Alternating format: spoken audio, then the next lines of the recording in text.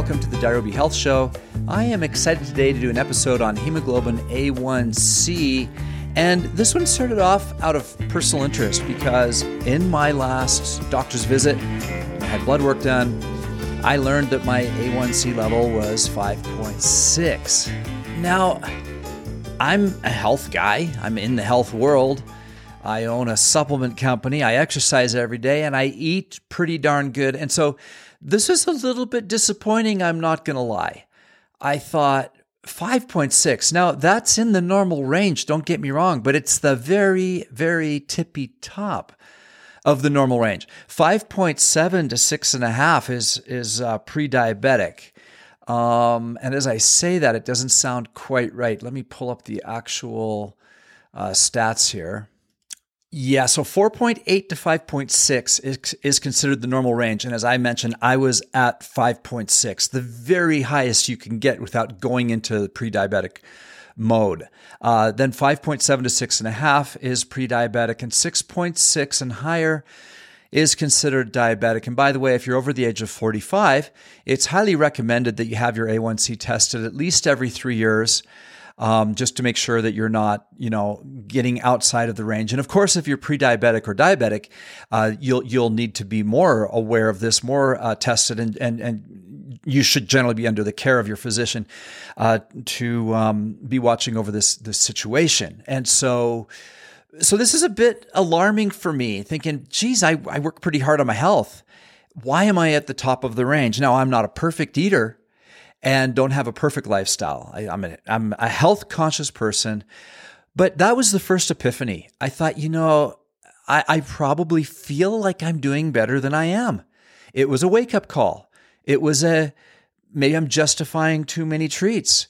Maybe I'm eating a little too sporadically. It made me make a few changes, which I'll talk about here in a minute, and that you might need to do as well. As a matter of fact, if you haven't had your A1C tested in a little while, it'd probably be smart to go see your doctor and get that tested. This is a number we should all know about. What it indicates is your average blood sugar level over about the last 90 days. And it is a key marker in our health to determine whether we are in a healthy range of how we manage our blood sugar, or pre-diabetic, or worst case, of course, diabetic. So something that we ought to have tested. It's generally part of a physical, when you get a regular physical, which I hope, dear listener, that you are doing on a regular basis.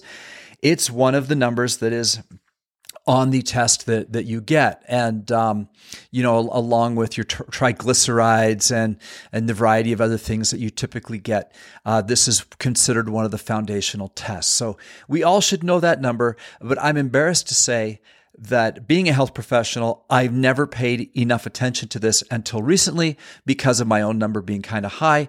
And so I thought, I'm probably not the only one out there. It could be that you also, if you're tested, will find that how you think you're doing in your health may be slightly, not quite as good as you think. Now, of course, some of this is genetic.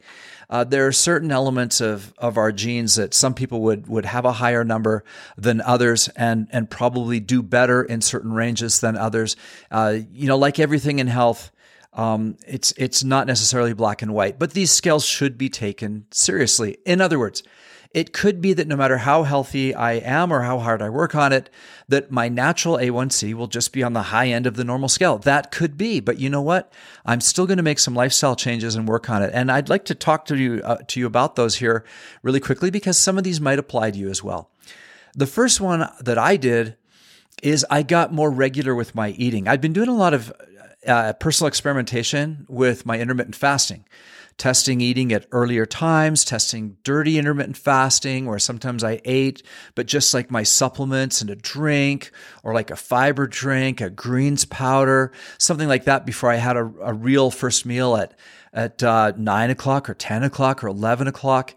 And then in the evening, I was somewhat inconsistent, sometimes having dinner at 5 o'clock, sometimes having dinner at 6 or 7 o'clock. And from all my research and from doing this show, one of the things I've come to believe is that eating at regular times is important for a variety of reasons, and not just for this particular reason of managing blood sugar levels, but also for our general circadian rhythm and for hormone management. And so one of the things I did is I got more strict. I'm trying to eat my first meal right around 10 o'clock in the morning and trying to eat my last one as close to 6 o'clock as I can every single day. I also cut out snacking in between meals. I'm trying the best I can to eat till I'm satisfied, 3 meals a day. Breakfast at 10, lunch at 2 or 3. I do get, that kind of depends. I might have meetings, whatever. I can't get that one as accurate as I seem to be able to get my breakfast or dinner. So it fluctuates a little bit. And then dinner at 6, as I mentioned. If I am really hungry, I'm trying to keep my snacks very healthy. One of the things I'm doing is trying to eat an apple a day, whether it's with a meal or as a snack. So if I'm going to have a snack, it's usually an apple and some almonds or something like that. So a healthy snack, not a sugary snack. So those are a couple things I've done. I've standardized the times that I eat, and that's probably something you ought to think about as well.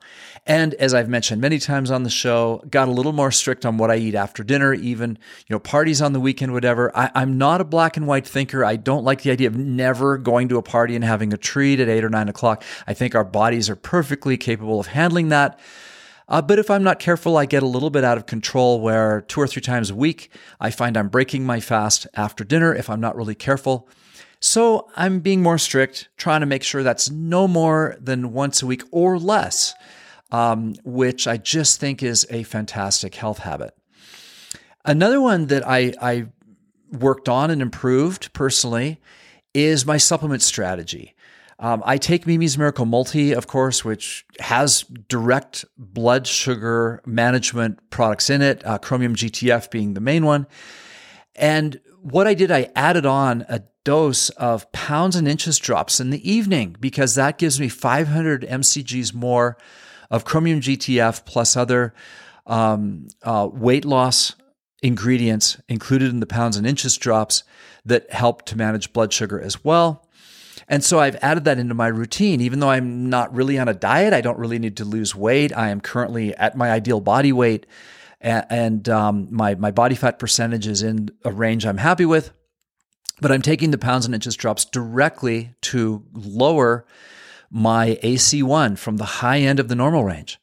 And so that's another thing that I have done. And then, of course, when I'm eating, I'm trying to keep any blood sugar spiking foods to a minimum, eating according to the rules of the Undiet, a balance of healthy carbs, fats, and protein with each meal. And again, to keep me from snacking, I'm trying to keep that protein really high with each meal. And that, to me, is the ultimate thing I can do to control my own cravings. And so those are some of the things I'm working on. And by the way, on our blog, we've posted a whole piece about hemoglobin A1C that I'd recommend. And that piece is at blog.dairobi.com/understanding hemoglobin A1C. Chances are you won't remember all that, and that's fine. I'll put a link in the show notes so that you can get more detail that I'm covering here in the podcast. However, if you're like me, I just hope that this is something I'm bringing to your attention the same way it was brought to my attention when my number started to move up to the high side. I'm 57 years old. And so for the first time in my life, I'm on the high side of that scale. As far as I can remember, it's never been, doctor did mention, hey, your A1C is okay, but you are right at the number. And so this is a bit of a wake-up call. That could be the same for you too. I don't know. Something, like I say, this is a critical number in the health community to know. It's important as many other numbers that get tracked. But has not been to me because it's never been a concern. And so now it is, and maybe that's true for you too. So a few more tips here on managing A1C. Cut down on highly processed foods and sugary treats, of course. Those directly affect your blood sugar more than proteins, high quality carbs or fats will. As I mentioned, as far as Dairobi supplements, both our pounds and inches drops and our Mimi's Miracle Multi are specifically designed for weight management and blood sugar management. There's clinical studies on Chromium GTF showing that it helps regulate blood sugar. And so for some of you, if you're done with our pounds and inches drops as far as achieve your weight loss goals, I would highly recommend you now add in the Mimi's Miracle Multi as your ongoing maintenance management tool because of that. It's not like any other multi. If you're not familiar with it, make sure and look at the ingredients at dairobi.com to see what I mean. Lifestyle, again, eating at regular times, it makes a big difference. Next, what you drink, cutting back on soda, cutting down on sugary drinks, creamers, all that type of stuff, and drinking mostly water, of course, a great health habit. And if you get sick of water, back to some Dairobi solutions. We have Focus Up you can add in the afternoon, which I think tastes delicious. To be honest, I didn't think it tasted delicious the first time I tried it. It had to grow on me, but now I love it. It's a fantastic substitute for coffee in the morning or a pick-me-up in the afternoon, and adds a little bit of flavor. We also have Neuro Boost, which is a fantastic natural energy drink that also has a nice orange flavor. So you can add that to your water and get a bunch of additional, a little caffeine for a boost, as well as a lot of health. It's a healthy, natural energy drink. Both Neuro Boost and Focus Up are natural energy drinks. The other thing that we have to offer that can really improve your water drinking habit is our Greens and Reds Superfood, and I have a drink of that every single day. Another thing, if you have any digestive issues, if you have our Greens and Reds Superfood and that is not giving you all the fiber that you need, or you have digestive or issues in your regularity or whatever, another little thing you could do is add a little bit of psyllium husk, a very inexpensive powder you can buy off of Amazon or your local health food store. So these are just a few ideas you can add to your water habit to make it more functional, to taste better, and to add a lot of phytonutrients and general health boosting things into your water. And those are 3 items that we sell at dairobi.com. And so I hope this has been interesting to you. Again, I'm 57 years old. This has never really been on my radar because I've never really had a challenge with it in the past. But it is something that if you're not aware of, next time you get your yearly physical done, I highly recommend that you pay attention to that, ask your physician how you're doing, and then take these natural steps anyway. Like everything I've mentioned in this podcast is a healthy habit that all of us should be doing. Like whether it's eating at a regular time, eliminating sugary drinks, cutting down processed foods, or adding blood sugar management supplements into our diet. These are all healthy things we ought to be doing anyway. And if we do, hopefully we'll avoid any problems with our A1C. But to be sure, you ought to have the test.